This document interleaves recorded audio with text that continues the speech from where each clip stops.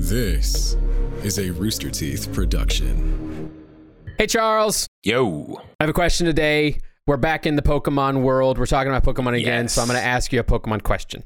Okay, hit me. When, in Charles's opinion, did the Pokemon franchise peak? Have we peaked? Ooh. When did we peak? What was it? Yeah. I mean, that's a really interesting question because of what's been going on this year with all the shortages and stuff. Sure. With the McDonald's card shortage. But in my personal opinion, the big peak was during, I guess it must have been the first movie coming out. It was either the first movie or the second movie. It was whichever movie they had those gold-plated cards. Oh my God, Burger I knew King. you were going to say that. No, because it is the height of ridiculous faux extravagance. It's like, hey, kids, do you want some gold bars for kids with Pikachu's face, etched into them? And we were like, yes, we do want that. I have the Poliwhirl one still on my bookshelf. Oh, I mean, the little Pokeball case alone made it worth it. But looking back on that, that was the golden era of merchandise, and we're never going to get back to that. And it was literally on gold. Mm-hmm. Okay, I love the answer. Let's move on to the show.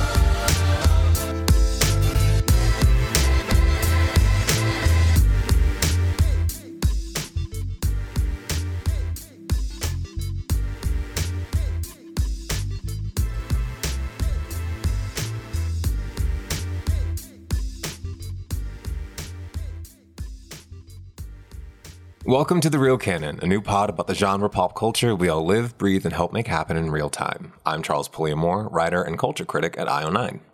And I'm John Reisinger, content creator and producer for Rooster Teeth Productions. Today, we're actually joined by special guest, Ivan from Recreyo. Hi, Ivan. Hello. Hi. Thanks for having me. Hey, glad to have you. Where would the people of the internet know you from, Ivan? What do you do on the internet space? So I am 1/5 of Recreyo, which is a fun, chaotic, almost like a Dungeons and Dragons type YouTube channel where we go through different scenarios and different properties from pop culture and anime and games, and we see if we can survive, and most of the time we can't.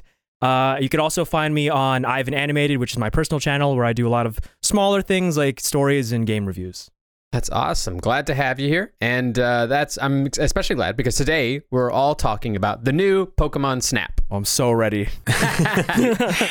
Yeah, so there's a new Pokemon Snap game for the Nintendo Switch, and it's the latest part of the franchise's big 25th anniversary celebration. We've traded in our Pokeballs for cameras this episode to talk about the new game, and others outside the proper entries in the Pokemon series. But first, we're rolling into Cannon Fodder, our quick breakdown of an interesting news story that's caught our attention this week.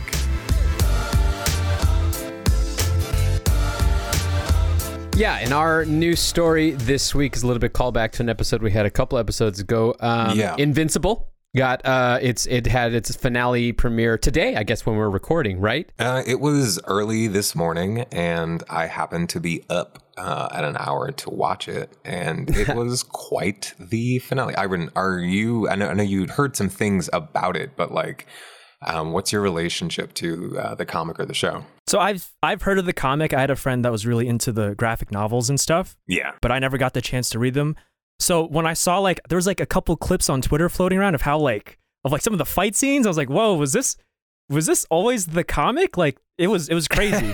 Oh my God. Yeah, it definitely buries the lead by making you think that with the bright colors and cell shaded look to it, that it's not cell shaded, but cell animation style. It's this is a cartoon about superheroes. But then it's someone just pulled someone's heart out of someone's chest. Okay. Oh my God. Yeah, that's always been the comic. And people who are finding the show seem to like it. And they liked it enough that Amazon not only greenlit a season 2, but a season 3, which is a big package to say yes to. That's something amazing. That everyone sort of familiar with the comics coming into this show understood that there are a lot of comics, and there was obviously the potential for the show to go on way farther.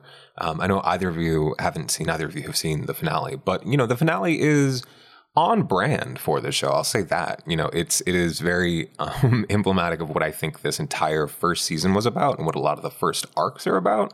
And so I think that if you happen to see a spoilery clip from the finale today and you're like, oh, wow, is this Invincible? Yes, that is the show. And that is, that's sort of what you're signing up for. But just like as the person who has seen it, I will say I'm very curious. And this is something we mentioned last time on our episode about the series. I'm very interested to see where it goes from here, because I think that the emotional space that it lands on is sort of like, all right, cool, we've done this now. Now we have to find like a new space to really explore in this world. And that to me is like, okay, great. Now that's the promise that this adaptation has. Right. And that was a little bit of, in our early discussions between you and me, Charles, that was a little bit of your trepidation of why you initially weren't, it sounds like initially weren't hot for this show. Yeah. But then upon a little bit of rewatching and talking, it seems like you kind of warmed up to it a bit. So I think I know what you're talking about. And I, for one, have enjoyed it and agree that like this first season definitely had its themes and its message and everything like that. And I hope that they wrap that up and then find new interesting things to explore with season 2, much like The Boys, which we compared it to, was able to do with season 2 of itself. As I said that I was like thinking back to how I felt watching it, the thing that I kind of came away from the finale with was like, oh, you had won me over show and now we're back to this again, because it does return, because it returns to a rather elemental idea about Mark. And it's like, okay, well, apparently you haven't learned anything. So hopefully the next time you come back, you're going to, cover your face when you're fighting. You know what I mean? Like that kind of stuff. It's like, bro, after you listen to this podcast, if you're listening to it, you're just going to start seeing more Invincible, because once you're aware of it, you start thinking about it. You're going to see a lot of Mark getting his ass kicked. And that happens all throughout the season. And I will say in the finale, it's like, Mark, my goodness, after all those whoopings, what did we come away from this having learned? Apparently not all that much. Nothing. But, that is presumably what we'll get into in seasons 2 and 3. But that is, I think, enough to talk about bloody comic book stuff. Let's go to a much simpler, relaxing, calming world. Let's talk about Pokemon Snap.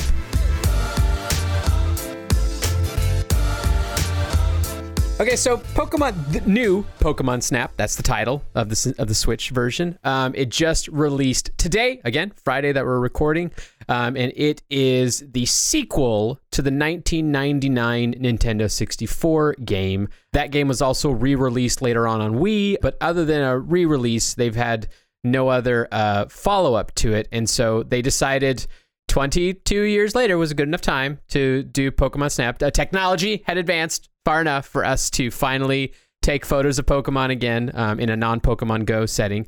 And Charles and I managed to play a little bit. Ivan is very familiar with the series, the franchise, Pokemon in general. I'm just gonna do this. Ivan. Yes. What's your favorite Pokemon? Just so we can know a little bit of your flavor, your Pokemon flavor. Oh my god, dude! I love Wobbuffet, just in design, concept, and personality. Dude, Wobbuffet he's great. He's great in the anime. He's great in the game. He's just so different. You know what I mean? He's cool. Yeah, I'll agree. He's different. I'll agree. I love Wobbuffet. I'm hearing some judgmental laughter here.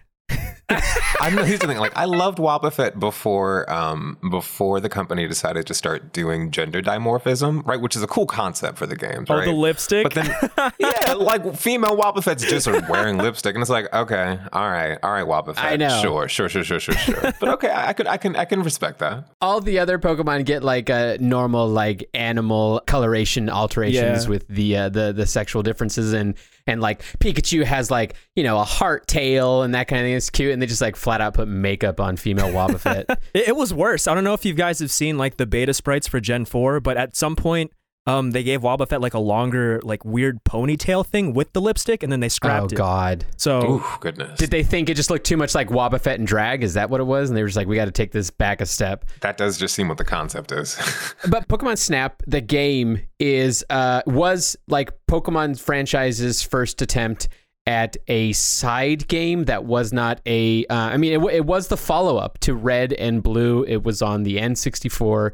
It only consisted Pokemon from the original 151. In fact, it only had 63 of the original 151 Pokemon. But it kind of was like the start of this idea of like experiencing Pokemon in the non-linear narrative sense that we had been taught to believe Pokemon were to be experienced with Red and Blue. And from that point on with Pokemon Snap, there have been other like non-main series games that have been kind of another way of experiencing Pokemon. I think that's an interesting conversation to have about, since we come from, a generation that really loves this franchise, where there's so many of us that are, God, between the three of us, we're spanning quite a bit of an age. I'm assuming, Ivan, you're a young boy. I'm an old man, but still love Pokemon. And as much as I like the regular games of it's like, Pokemon Sword and Shield came out. I'm going to go back and get my badges and try to beat the God Pokemon at the end of it and that kind of thing. There's something also, I think, almost like extra fun about these other games that allow us to interact with Pokemon in a non-combative format. Yeah. Right? It's something that I've been thinking about as I've gotten older. How to put this? I love Pokemon. I've got a Pokeball tattoo on me, right? But at the same time, I can... Wait. How is this the first I've heard of this? I have no idea. You haven't been paying attention. That just seems like a you thing. Which Pokeball? Just a regular? We don't have to talk about this right now. We'll talk about it later. No. Something obscure like the dive ball. But so as I've gotten older, right, to your point, right, the game is very formulaic. In Sword and Shield, you can see all of the promise and potential that Nintendo has for future games. All that open space, you can tell that the studio or the developer wants to do more with it than I think that the wild area currently is. But at the core of the game, it is still, like you said, collect the badges, collect the Pokemon, go do the thing. But if you look back to the early days of the Pokemon craze when we were all sort of first brought into it, the games drop in tandem with the show, and as anime adaptations of games are wont to do, they flesh out the world more than the games sort of allow for, right? Right. So in Ash, you can see more or less the kind of character that you are playing as you play through the games. But as he moves through this world, you meet all kinds of Pokemon, not necessarily trainers, but people who just interact with Pokemon as breeders, people who are, you look at Professor Oak and all the other professors, they are people who love Pokemon and have entire careers built around them. But they're like, I don't make them fight because there are other things that I can sort of get into. I guess just because, the franchise was aimed at kids and because of technological limitations, that was always sort of not entirely off the table, but it was always sort of in the wings and the waiting. And Pokemon Snap really is that perfect kind of clever way of getting about it. Hey, what if you're just a person and you don't have any Pokeballs on you and you really are just going for the photo taking experience? And you talking about some of the limitations of that first game, I remember as a kid thinking to myself, well, what's the point of getting the game if you can't take pictures of all of them, right? Yeah. Because the collecting aspect of this game is so central to it. I got to ask a question for either of you guys, since you guys both have played the N64 one. Did you ever have any friends that tried to convince you of special ways to get photos of Pokemon in the game that didn't actually exist in the game? Did anybody try to lie to you about that? Dude, all the time on the playground. See, that's what I loved about the first game, was it had this mysterious quality where people are like, oh, if you throw an apple here at this time, right? Yeah.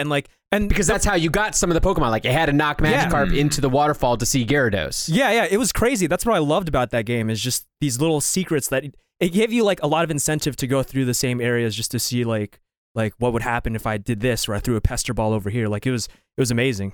Especially as a kid. That's so interesting. That's so interesting because my experience playing the original Pokemon Go, or Pokemon Snap, was that classic, I don't own it, but my friends have it. And so when I'm over at their houses, I'll play it. Yeah. And so it's that thing where you can only develop but so much of your own personal attachment to the game. Right. But even more so than playing with friends, it was playing at the Blockbuster, right? I do remember what those stands looked like, those big blue and yellow stands that they had, and they had the little right. Oh yeah. They had that reinforced barring to attach the controller to the thing. And Pokemon Snap is not a game that's really designed for casual pickup play in a public environment. It is something that you are supposed to sit down with and sort of be up and close with, because in unlike battling in the main games, which is because it's a turn-based game, right? It is sort of, all right, the animations start playing, you slide on screen, your opponent slides on screen, and once you play through enough battles, you can sort of remove yourself from it and still be connected to what's going on.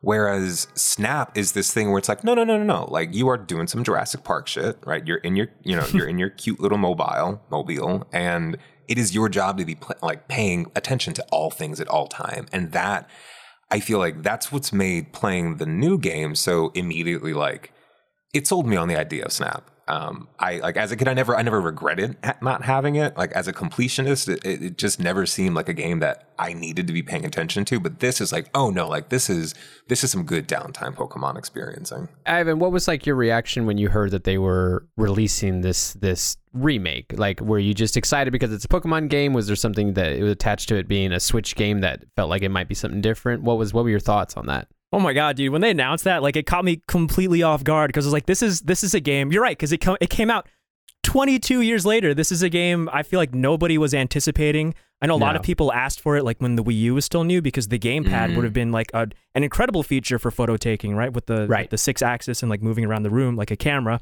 But yeah, I was like taken back to my childhood. I was like, oh my god, I can't believe they just brought this back just because. There's an aspect of this game that still continues into the new game. Now, mind you, I played the new game for a few hours, and first initial reaction is, I like this. I'm down for this. Someone described it early on before I was able to play it as like another addition to this genre of games like Animal Crossing that it's another like chill game that we needed. Oh yeah. And it very much is that. It's just a chill game they want to do. But there's a frustration attached to it that I'm wondering if anybody else experienced this even with the original game, where the game gives us something that we really, really want that's amazing in that, especially because it was like the original game was on N64. So it was our first video game experience where we got to see these Pokemon in a 3D environment. We got to see them in a 3D movement, more of them in the animated show. You got to have, control of your perspective looking around and seeing Snorlax waking up and that kind of thing.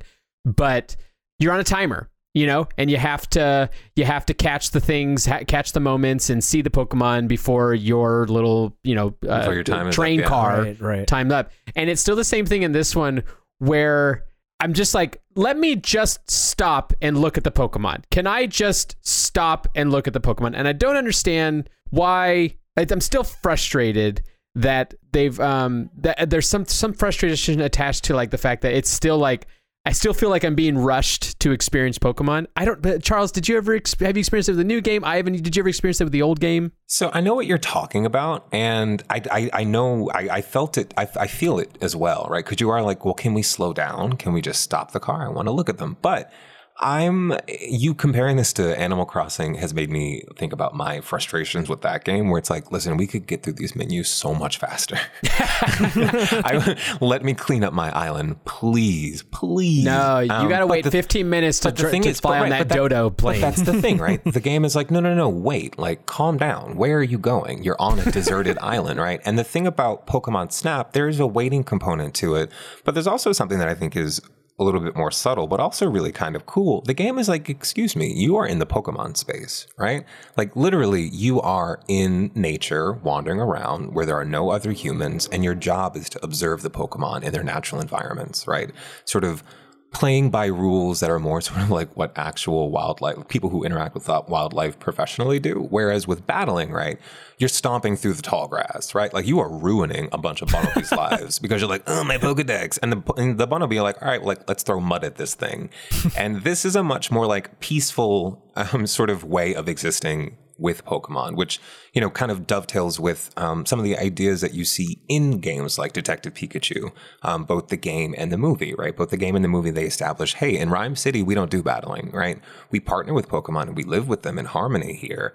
And we don't abhor battling. We recognize that it's a part of the larger world that we exist in. And that's another thing that's always sort of fun about the spin-off games, when they come up with new names and it's like, ooh, welcome to the Lentil region. And it's like, okay, all right, there's a Lentil region and there's a few people here and we don't catch them. A little suspicious, but like that's a part.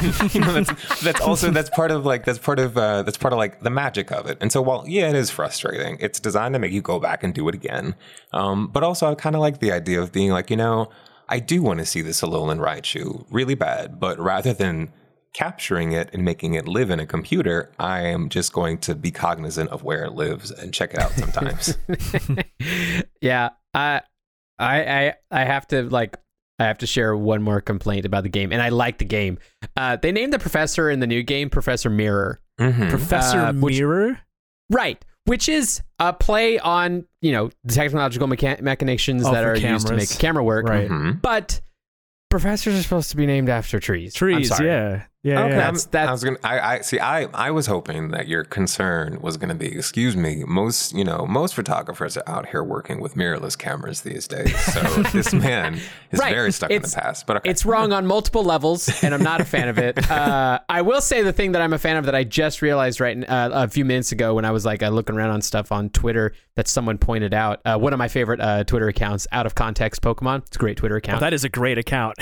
It is, isn't it? It's so good. It's the most inside jokes ever you could have for Pokemon. But they pointed out that there's a Todd character in the new game that shows up, and he's like this grown-up photographer, ecological surveyor kind of dude. He's the guy from the original game. The original game, the kid that's you, is back in the new game. How cool is that? That is awesome. Oh my gosh, that's so cool. I love it when games do that, when you have callbacks to earlier titles. Is he cooler? Is he still? Or is he? Oh, he's cool. He dresses well. He's cute. He's got definitely Sean from Boy Meets World hair still, and he has a little like assistant who's learning under him, who is definitely another annoying rival-like character that of course, that they kind of constantly introduce. I'm playing through Pokemon Sword and Shield with a buddy of mine. We're doing a Nuzlocke run on streaming, and it's just reminding me so much how annoying Hop is in Sword and Shield. He's not annoying. Oh, stop it. What are you talking about?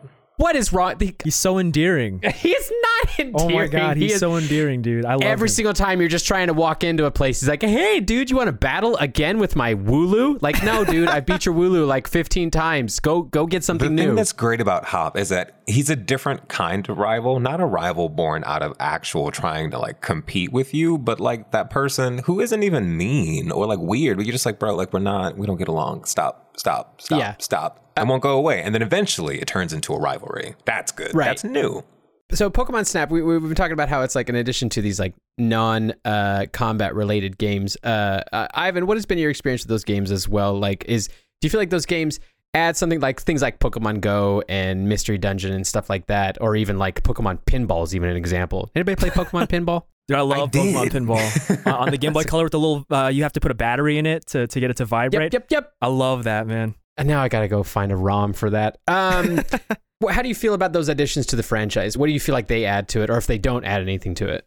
I mean, I really like the ones that expand the universe, like the spin-offs, like the Ranger games. Those are great because you really get to see like a different side of like not just the trainers and the battling in gyms and stuff, which is great, but like you get to see like other things like, oh, what do these Pokemon basically environmentalists do, or like what's the other one? Mystery Dungeon you brought up, that's great too, because you kind of get to see like the Pokemon in like a village and what would they be like if they had their own society and stuff. Right. So I feel like it adds a lot of world building that you don't normally see in the main games, because the main games are very much just like, it's formulaic, it's very much just like get all the gyms, Elite Four, big, scary, legendary, and then that's it. You kind of don't see anything else. So I feel like it adds a lot to the franchise. It's something that I really appreciate, you know? It's interesting that the franchise has managed kind of like two branches out from the main games, where you've got these, puzzle, fun games that don't involve you having to, kill Pokemon, make them faint. Sorry, whatever. But then you've also got the Pokemon Stadium and Pokemon like Tekken and everything like that, where you are it's just the fighting. And I, for one, I liked those games. Like, I played Pokemon Stadium. It was fun. Everything. Again, getting to any chance at that time, back in the day with N64, you could see like 3D Pokemon. You could see actually Charizard breathing fire out. Like, it was amazing. Yeah. But I felt like they have had less longevity in my fan head. That's not a term, but we're just going to go with it. I know what you mean. And as opposed to these other ones like Pokemon Go, I have played just way too much Pokemon Go. I mean, I think what you're touching on is like the accessibility, because I think what we all get out of those spin-off games is the lore aspect. And while Pokemon is ubiquitous, right? You go down the street and ask people like, what is a Pikachu? People know. If you were to ask like, what makes a Pikachu evolve? They wouldn't necessarily, have a Thunderstone at the top of their mind, right? Whereas there are those fans out there who have been on board since day one, for whom those spin-offs really are sort of like, oh yeah, like this is a new way for me to, experience this stuff. Whereas Go is really just, flick your thumb at the circle and get the thing. Which is not to knock it, right? That is like there is fun in that. And I think that this new Snap is trying to it's trying to find a space to exist in that gets a little bit of all of that energy, because as much as it is, a spin-off game in a new section of this world, it is simple, and that is like take pictures of Pokemon, but also the game, it does have these internal elements that are designed to encourage you to share beyond just like you being able to post to social media by getting the pictures off your phone. It's not a leaderboard exactly, but it's like, hey, the game, the photos that you have taken, share them within the game through the online function for other players to see and rate. I mean, I don't want to brag, but I did manage to get a photo of a Hoot showing off its second leg, which is a very, very difficult. I did it in the game. I'm proud of myself.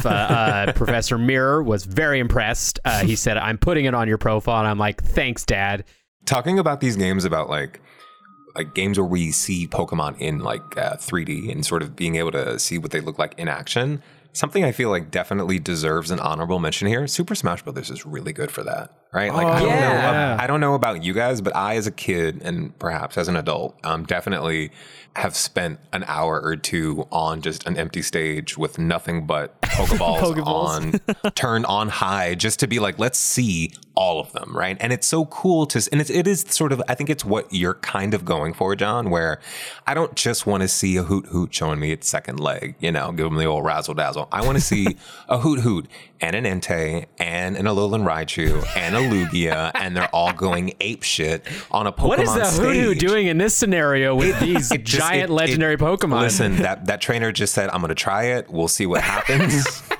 You never know. And that's kind of, it's almost sort of like it's an impossible situation, right? Like in the games, in the anime, nothing like that would ever happen, right? Short of there being some sort of calamity. But it is it's the promise of these games, or rather the appeal, is always like, what if you could be in that world? And I think part of that fantasizing is like, what if some truly crazy shit happened? And that's kind of what I always get out of those like moments in Smash. I think that's to touch on, you mentioned the Detective Pikachu movie a little while ago. I think I was a bit more into the movie than I think some other people were, but I was, because the movie did have like some plot issues, and it had some holes, and it had some it was very predictable and that kind of thing.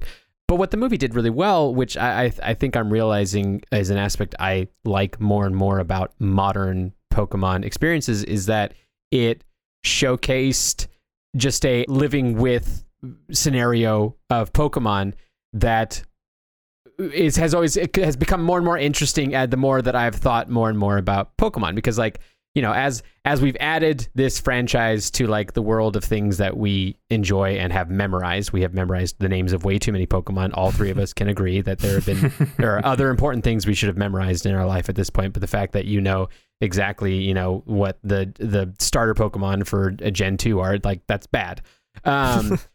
Excuse me, that's fantastic knowledge to have. But I'm curious for and happy to see the further development of turning these games into a living with them experience that goes beyond just the grinding of levels, because I'm kind of over that to a degree. I think that's why I like things like Nuzlocke runs with the video games. Are you guys familiar with Nuzlocke runs at all? Oh my God, those scare me, dude. That's the thing. Like, I know them, and it's like, why would you do that? Why? Yeah. That's not Pokemon. Pokemon is fun. I get attached. I can't do a Nuzlocke. It's funny that you mentioned, Ivan, Wobbuffet as your favorite, because a mutual friend of ours, Blaine, who has been on your show, and you've been on his Blaine's show, hilarious. Good Morning from Hell. Yeah. Blaine's great.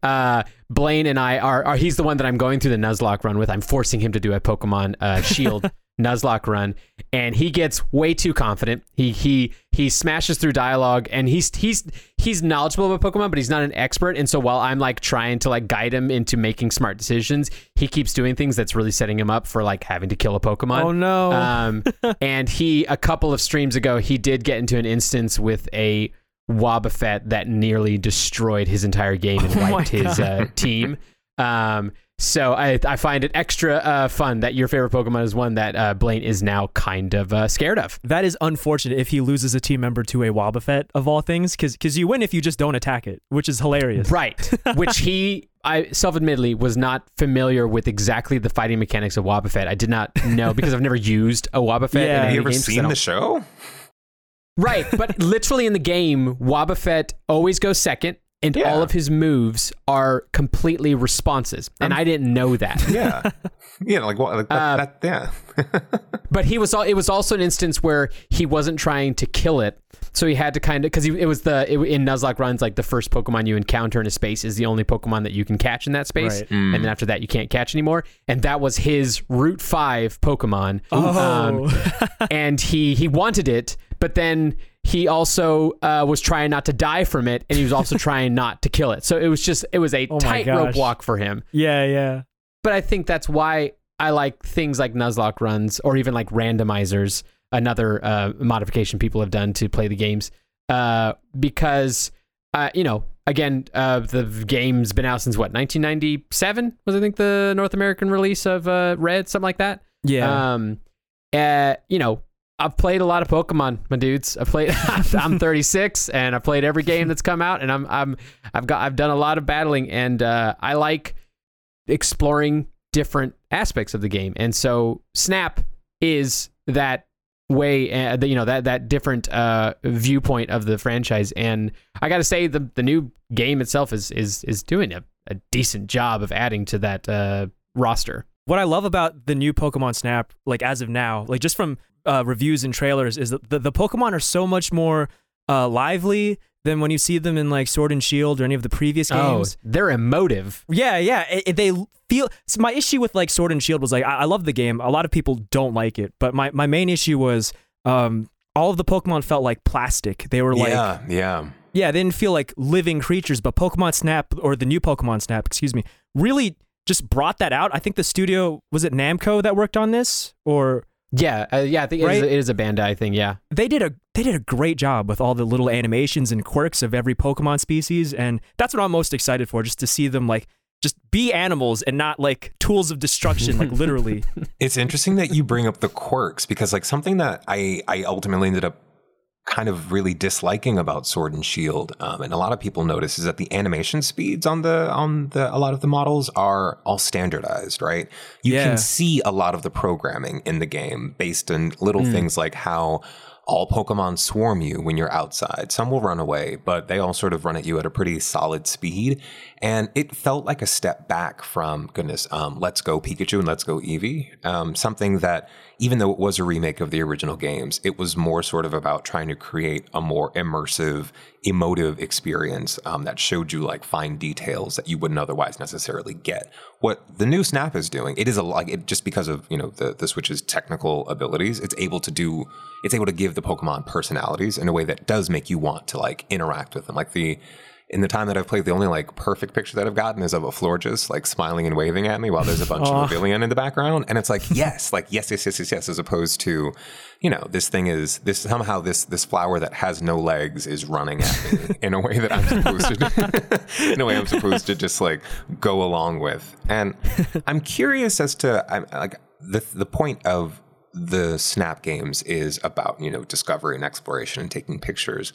I'm really curious to see whether any of like that particular kind of focus ends up being incorporated into Pokemon Arceus, the next game that's been announced for the Switch, which is, again, something that feels really new to this space. It is a core Pokemon game that has a lot of like markers of spin-offness. It's set in the past, right?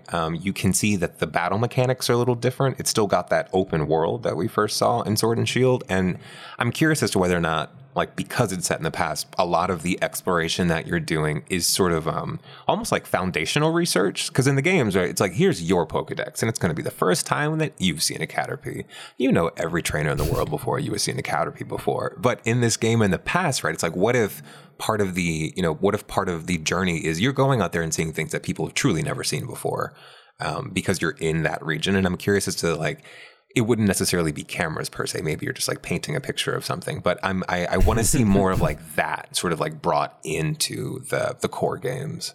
Yeah, that was something that they never fully landed with, even like Pokemon Go, where they were trying to add that kind of AR interaction with Pokemon and even like discoverability of Pokemon, but it still felt flat. When you place a Machamp on the ground next to you. It's cool for a photo for a second. You want to pose next to it, but then, the AR breaks down pretty quickly and you can't really do much with it. Snap is definitely a lot more of that, seeing the Pokemon move, emote. Ivan, you've nailed it, where they're not just like mannequins that you're telling them to use Ember, for the 15th time. You definitely can get them, pissed off at you and even get some attitude from them, or because the game has like the night and day mechanics. You interact with them in different kind of settings where they're sleeping, or they might be only the kind of Pokemon that comes out at night.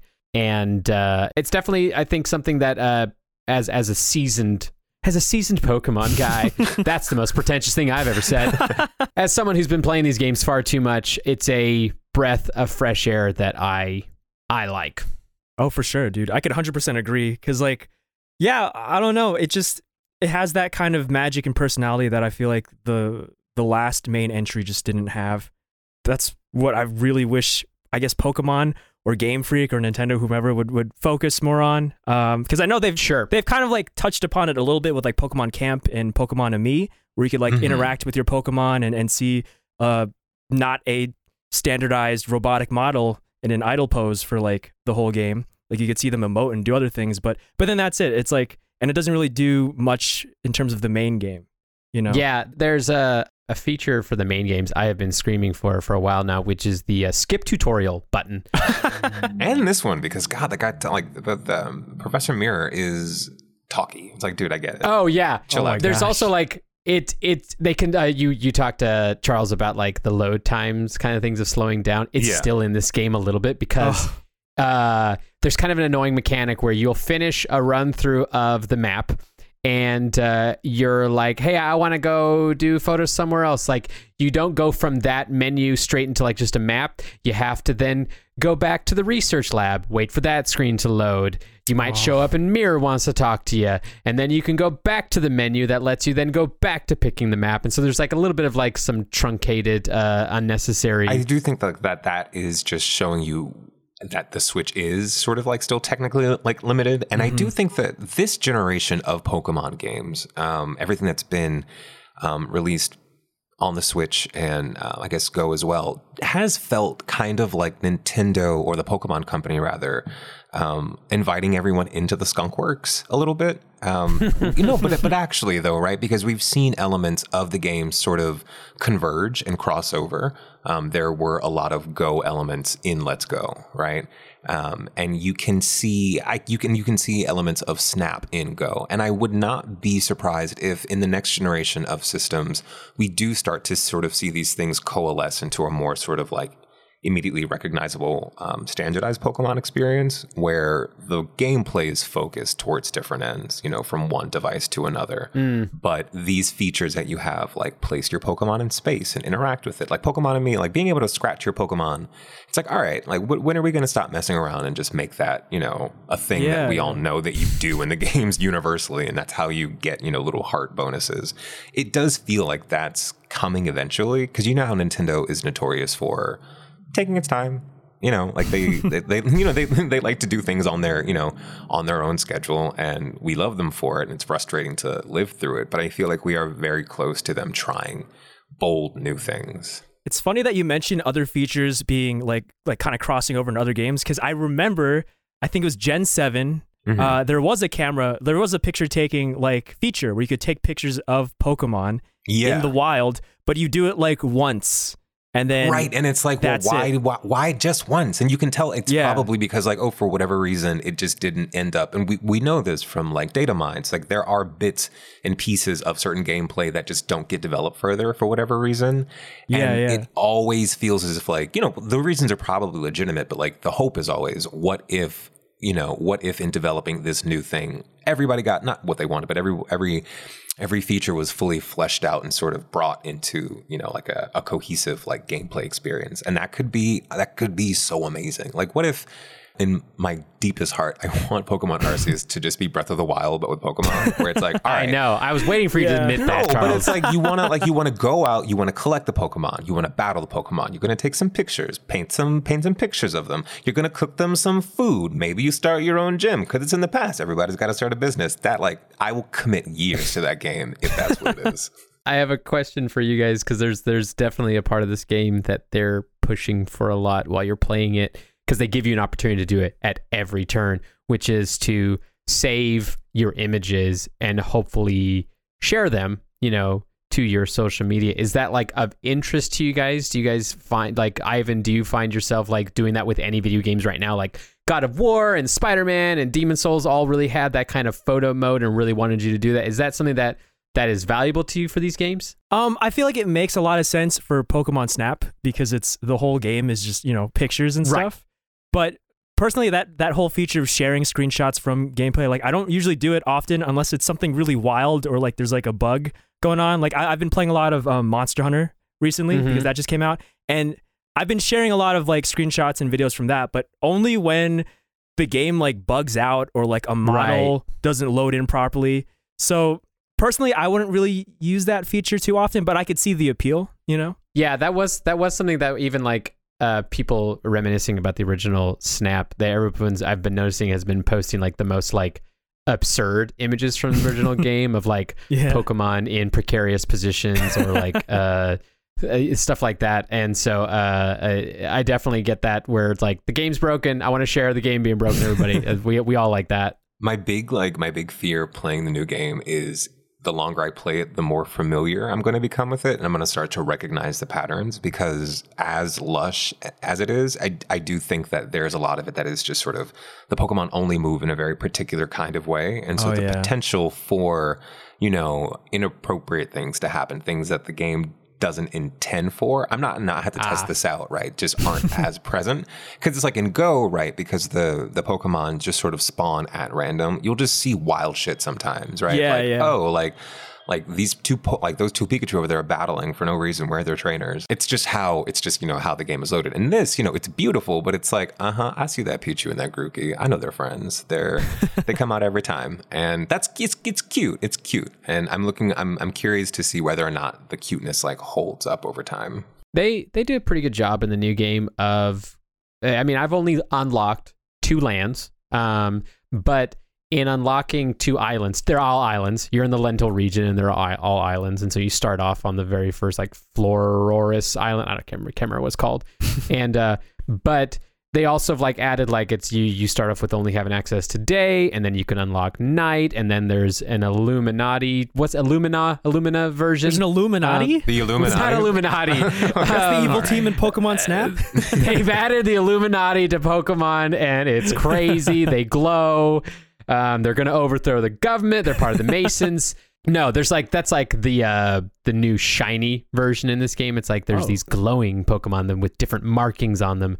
And you saw that in the most recent trailer where they're what's this Meganium doing? He's glowing. That's the first one you meet. And so the islands themselves have different layers to them that you can kind of replay, as opposed to the original game. It's once you've gone through the desert, so many times, you've seen the same Diglett over and over again, you're over it. But this game has already added a lot of layers in that, on top of the fact that you also advance in research levels. That's your level, and you do that by taking better photos. There's almost an experience points kind of aspect to it, and as you increase in level of research of these levels, then the next time you go in, the Pokemon are doing different things. Oh. And so you might still be at, Flororis Island, and you might be in the daytime, but on research level 3, oh my God, there's a Pidgeot now sitting on the floor that you can feed that wasn't there before. And so I commend the developers for, seeing what we loved about the original game, but also going the original game was pretty short and repetitive. We want people to have plenty of space to move around in this one, and having only opened up 2 islands and having all these different levels to it, all these layers to it, it's a beefy game. I'll say that. That's awesome. I'm glad that they added some more incentive to go back to previous tracks, because I know in the older game the incentive was like, oh, maybe you'll unlock a different branching pathway, or you can come back with a different item. But now, like, that's even cooler because it's like now it's like a whole bunch of different things. Because if you come back with a different level, now there's a different Pokemon there. So that's cool. Yeah, and it's still like I get overwhelmed easily by games that give me too much at the start, and this game is that where you're just like, I can't move around fast enough to take all the photos I want, and so I get kind of sad because I'm just like, I just want to take the photo. I missed the Grookey. It's behind the grass. I can't get the photo now. So there's a little bit of that frantic, manic nature that I have, but I think that's just my personality coming into the game. I can deal with that in therapy later.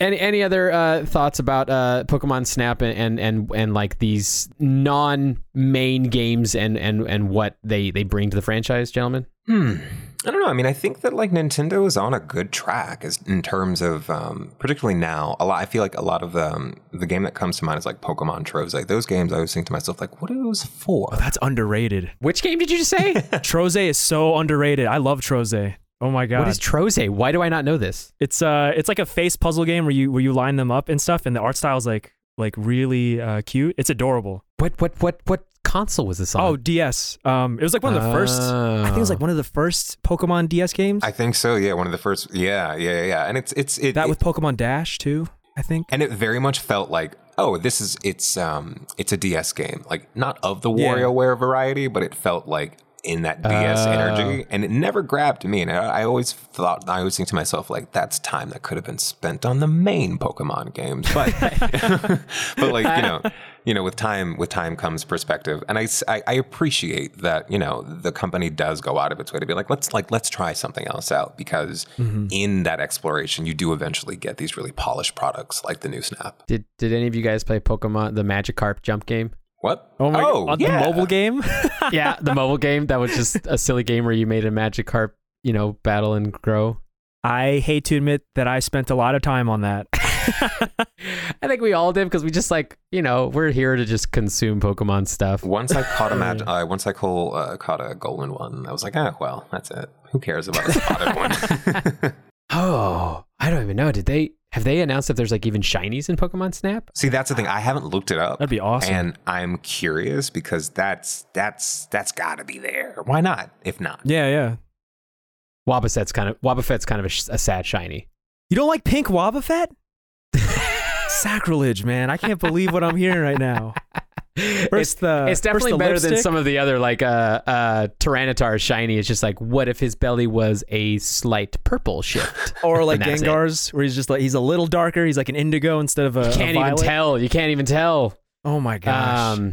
They're all better than Dragonite just going puke green. Oh, you don't like Dragonite shiny either? Nah, it's not good. It's like it makes him look like a Dragon Tails dragon. Not to knock Dragon Tails, but Pete's dragon, fairy tale dragon. I love that. I was like, oh, that's clever. He looks like Pete's dragon who just got the flu, is what he looks like. I will say, in Shiny Gengar's defense, in its Mega and not VMAX, what is it called? It's Gigantamax forms, turns a stunning shade of white, and it caused me. Agreed. Caused me a huge amount of stress, because it was the first shiny that I caught in Sword and Shield, and I was like, yes. And then I look at it in my decks, and it's just purple, and I'm like, oh, I've been had. How terrible! you guys are gonna hate me, because I actually don't like Shiny Mega Gengar that much, because he looks like a big tooth. I don't know what it is. He does. He looks like a tooth. He's coming out of the ground. He's pointing at the top. He just looks like a molar. I love it. Yeah. You can nickname him Timmy the Tooth. All right. We've goofed around enough with Pokemon's talk. Let's head off to headcanons and finish this up. Okay. We've gone pretty in deep about kind of what we like about the Pokemon franchise, what we are looking for in new iterations of it, and I'm curious from you guys for your headcanons, what is that living with Pokemon specific gaming experience that we still haven't got that you would love to see explored? Charles, do you have an initial idea? I do actually. I thought about it while we were talking today during the course of this episode. So we've seen what cops are like in the Pokemon world through Detective Pikachu, right? He's out there solving his little crimes. I want to know what Pokemon healthcare is like. Specifically, I want a Nurse Joy game, right? I want to work in a Pokemon Center, and I want the game where it's like, all right, from the kid's perspective, it's like, I'll take your Pokeballs, boom, boom, boom, boom, boom. But in reality, it's like, oh no, like, we have to go figure out how to like heal all of these things because, the things that a Charmander needs to be healed are different than what a Weedle needs. And maybe it's like a little bit of cooking mama, a little bit of operation, mix up these herbs. It's trauma give me center. that. Yes. Give me that. They touched that a little bit in the cartoon when like Charmander needs help with its flame getting low, or Pikachu's like hooked up to that battery kind of thing. And honestly, I can see it just being a bunch of different mini games almost. Because imagine it's like, oh yeah, like blow on the Charmander's tail. You got to fan the flames a little bit, help it get healed, all that kind of stuff. You know how that'd be Nintendo great. is. Yeah. Okay, I like this idea. I like it. What about you, Ivan? I know Nintendo's been what is it? They kind of played around with VR a bit with like, was it Labo VR? And I feel like it's like they're always, like we established before, like with Pokemon Ami and Pokemon Go, they've been playing around with the idea of literally like a virtual pet, but they haven't really gone like the full dedicated game to it. I mean, I know there was like Hey You Pikachu, but that was like severely underwhelming. So broken. Yeah. It was so broken. Screaming at this little microphone that was stuck to your N64 controller. Yeah. It's wild that you bring that up because it doesn't it feel like that should be a part of Pokemon Go? Like you can have a buddy, but it's like, no, give me like a Pokemon Tamagotchi that just lives in my phone. Yeah. And like, it's not like they haven't played because it's like they keep teasing it, but nobody's really following through. And I'm like, why? Like, shouldn't this be like the first thing you'd want to do with Pokemon, which are essentially magical god pets? Like, wouldn't you want to be able to take care of them, raise them, not really necessarily battle them to see them evolve, but maybe like I know there's certain Pokemon that evolve with happiness, like Happiny or Togepi. Like, wouldn't you want to just like, I don't know, care for them? I guess it's like your idea, Charles, but from like maybe like a breeder perspective, maybe it's like a Pokemon breeding game. Yeah, because I guess caretaker. I totally know where you're coming from because you, I can't play Nuzlocke because like, no, my Pokemon are my babies and I would never give them away, right? But the thing is, the main games are like, no, the only way that you can really help them grow is by making them fight, and we do it begrudgingly. But what if you didn't have to? You can also shove candy in their face. You just that's also true. Do that.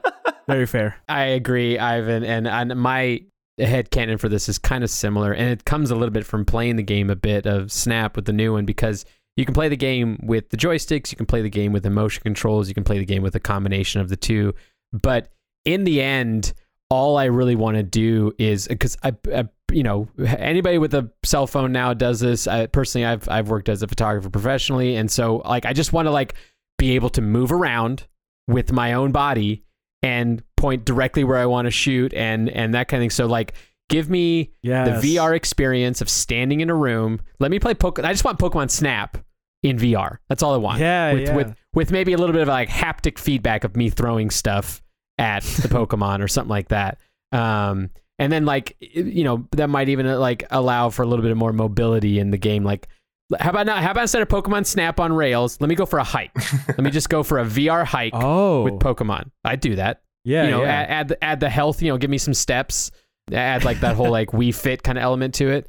So I need Nintendo. Nintendo's never going to get onto this technology because they still have Bluetooth on the Switch. So I can't believe they'd ever do this, but give me VR of Pokemon. Let me like stand there and like take pictures myself of just like turning around. I just want to stand in my room and do that. Like that's all any kid that grew up with this franchise ever wanted, was just to stand with their Pokemon. Did you guys ever have Super Game Boy? What is that? Oh, is that you put in the Super Nintendo, right? Yeah, it was like a big old cartridge that you put in the Super Nintendo, and then you could put Game Boy games into it, and you could play Game Boy games on your TV. That was how I played a lot of Pokemon Red. Was that how you could transfer Pokemon from Pokemon Stadium to your Game Boy? Yes. Yeah. Totally. Yes. They totally had that way. They did. Such a rich and versatile franchise. All right, take us out. That brings this episode of The Real Canon to a close. If you like what you heard, and we know you did, be sure to give us a follow so you don't miss a single episode. We have new episodes coming every Tuesday. Yep. And if this was your first episode checking us out and you want to talk more about what we covered today, you want to tell us what your favorite Pokemon game or extra game has been, you can check us out on social. We're always posting extra stuff from each episode on @RealCanonPod all the time. And while you're there, if you maybe want to a friend about us and you want to show them the show, I'm not going to say don't do that. Also, special thank you to Ivan for joining us. Thank you so much. Oh my gosh. Thank you guys for having me on. It's been great. Yeah. Where do you want people to find you? You can find me on Recreyo. That's youtube.com/Recreyo. And then you can find me on Twitter and Instagram at IvanGBM. Awesome. Thank you so much. All right, everyone. This has been The Real Canon. It's been fun. Get ready, get hyped, and we'll be back next week with more.